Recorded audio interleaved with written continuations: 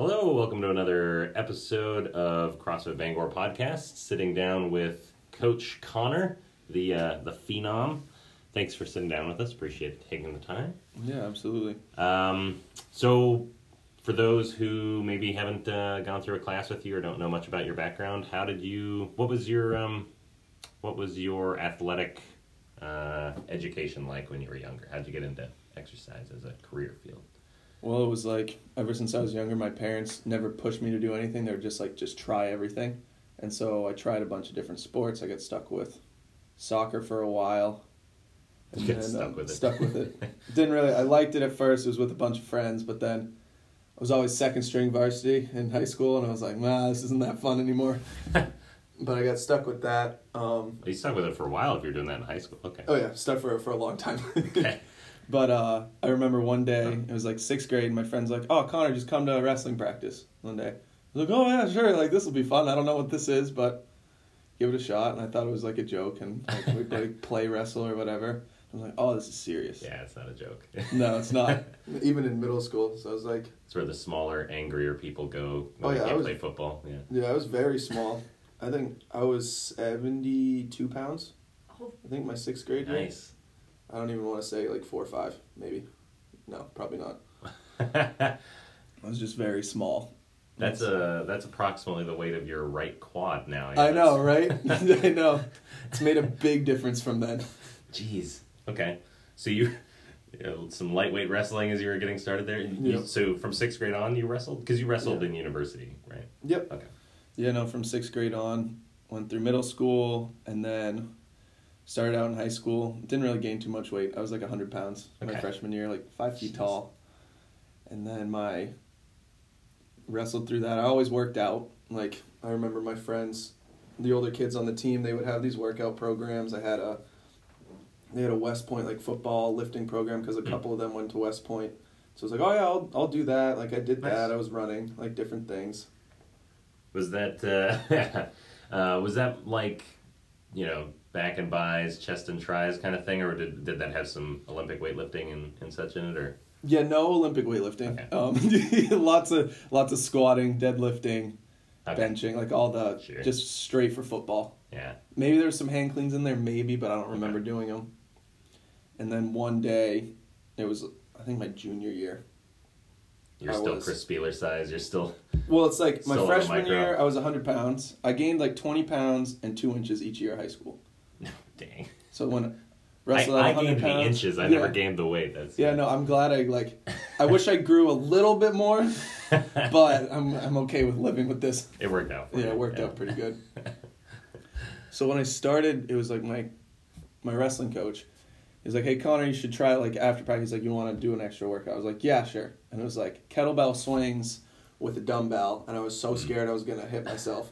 Like, I was like, how is this possible? Like, I'm swinging this thing in there. And then it was just fun. I was like, cool, let's do it every day after practice. And that was kind of CrossFit style workouts that you were getting into there? Okay. Yeah, he had started CrossFit like 6 months before that. He was like, this is great and love it. Awesome.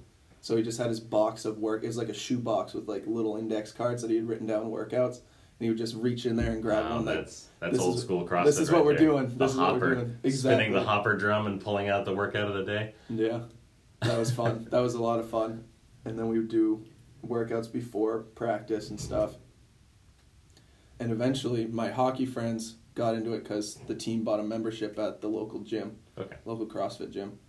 And they said, hey, Connor, just say you're a hockey guy and come on in. So you get a free membership. I'm like, okay, cool. Where was this? It was down in back home in Rockport. Okay, down in Rockport. At Stone Coast CrossFit, which isn't there soccer, anymore. Wrestling, hockey. Well, I didn't play hockey. I didn't play. I was part of the team. You were a hockey guy. You're a hockey guy. Yeah, okay, yeah. I got you. You're an athletic supporter. Yes. Right. Cool. So that was how you got into CrossFit. How often were you working at the CrossFit gym there with your hockey dudes? That was probably 3 to 4 times a week. It was just whenever they could go because I didn't want to pay. I didn't have any money. And my parents are like, you can work out somewhere else. Yeah. Like, we have a Y membership. Go do that. I'm like, that's not fun, though. The Y will generally frown upon most CrossFit style workouts, unless they've got a little functional fitness area, in my experience. So you kind of broke into CrossFit there. You're working out a bajillion hours a week. Yeah. How was your when you got to university and you wrestled? Were you allowed that same kind of freedom to just kind of play around and do what you want, or was it more regimented? Well, it was like the first year, I did not plan on wrestling in college. I went to school for academics solely. But then I saw the University of Maine had a club team that competed in the NCAA, and I was like, oh, I'll go practice with them. Like, I need something to do. People say you have no time in college. You have all the time in the world. All the time in the world. I'm like, what am I going to do? I have so much time on my hands. So I went over there, started practicing, and the coach was like, you could make a club team too, just like us, and compete. Sure. Travel the country with them and, like, go to Texas for nationals, all that stuff. I was like, yeah, let's do it. So it took a year for Hassan to be like, okay, we're going to make a waiver form, get the insurance, everything for that. And then I wrestled my sophomore year. But in the meantime, I swam at Hassan. Oh, I didn't realize that. Okay, you were on the swim team. Yeah, the swim team. Oh, my God. Okay. So you're like a quintuple threat to swimming, soccering, hockeying, when you need to go to the gym. Lacrosse and track and all that. But it was like... Okay. You were born for CrossFit. Yeah. My mom shoved me in swim lessons from 3 to, like, 14. Wow. Because she just wanted me, like, one of her stepdad drowned just because he got up too quick and then just passed out and drowned. So she's like, any chance that you're going in the water, you're going to know how to swim. So no kidding. Swim forever, got sick of it. Because they're like, either you can go to the team because you're done with swim lessons or you're done swimming. I'm like, I'm done. I'm good. You're And then I swam at Hassan, which is definitely controlled drowning. Like, my legs are so heavy that it's like I'm swimming at a 90-degree angle through the water. Doing that running? Yeah, it's awful. Through. But that was fun. I'm glad I did it. This is that West Point squatting program that's not helpful for the swim team. Yeah, no, everybody would make fun of me. But the berserker crashing through the waves. Yeah. I bet you were intimidating walking out onto the swim deck, though. I was. Flex at the other team. I didn't even have to. Everybody looked like doughboys, but I was the slowest person. The slowest. Nobody was, like, defined, nothing. I qualified for, like, the New England Championships, which was cool. But then I'm looking down the blocks, like, to the left and my right. I'm like, everybody does not look like they're in shape. But I came in second to last. Didn't come in last. That was my goal. I was like, I'm not shaving my head, my arms, or my legs for this, but I'm not going to come in last. You're not going to gain a nice inch of insulating fat to protect you as well. Yeah, no, because everybody would float on top of the water. Sure. I'm like, man, it makes sense. I find that so hilarious. I'm sorry. You were too cut. Yeah. To be a good swimmer. Oh, man. Still crushed the crap out of those of us who didn't take 13 years of swim lessons, I'm assuming, but... It was fun. It was good. It was a good time. Oh, man. All right. Well, that took a turn. I was not expecting the drown proofing there. Okay. So you graduated from Hassan. You wrestled for 3 years, graduated from Hassan with your kinesiology degree. And then that's pretty soon after you came over here and started coaching. Right? Yeah. It was like before I coached here at CrossFit Bangor, after a year at Stone Coast, because once the hockey program ended, I was, like, spotty on paying, so the owners were like, hey, do you want to clean for us for a membership? Right. So I was like, yeah, I'll clean. And then after a year with that, they asked, like, hey, would you want to coach? And so I was 18 at the time. I was like, cool. So I went and got my level 1. My parents did that for my graduation present. Nice. And it was funny because I was even younger then, and everybody was still, like, in their 40s and 50s, so they're like, oh, this is literally a kid. Yeah. Like, at least I'm sort of an adult now. Like, literally a kid teaching them how to do this stuff. And so I coached there on summers in the mornings and, like, winter breaks and stuff like that until they closed. I stopped, like, a year before I started coaching here. And then one day I was just working out and Tiffany came up to me and was like, hey, I got a question. I'm like, it was just in the middle working out. She's like, would you want to coach here? And I was like, yeah, absolutely. This is great. Let's do it. That's nice, getting recruited. Yeah. For those of you, I know this is an audio-only kind of a medium, but as soon as he started discussing how young he was and how he still gets crap for being young, he unconsciously started stroking his goatee. He's got some, he's overcompensating with the facial hair, which I totally understand. He gets crap for being young. I would get crap if I was trying to grow my non-existent facial hair out. So, that was just, side note for those of you who want to look behind the curtain. All right, so you started coaching here, and you've got your level 2 certification and everything, Yep. and doing awesome here. But you've also gotten certified in something called RPR, and I see you coaching folks out in the gym, see people karate chopping themselves in the crotch and doing some rubbing along their jawline. So, what is that all about? What's that? Yeah, that's pretty. It was really cool. I was listening to a podcast. Like I saw a podcast that said this guy PR'd his back squat by 100 pounds. I'm like, all right, I'll listen to this. Color me intrigued. Yeah, exactly. And so they talked about RPR and like the Reflexive Performance Reset and how you're just resetting your muscles to fire in the right order. Okay.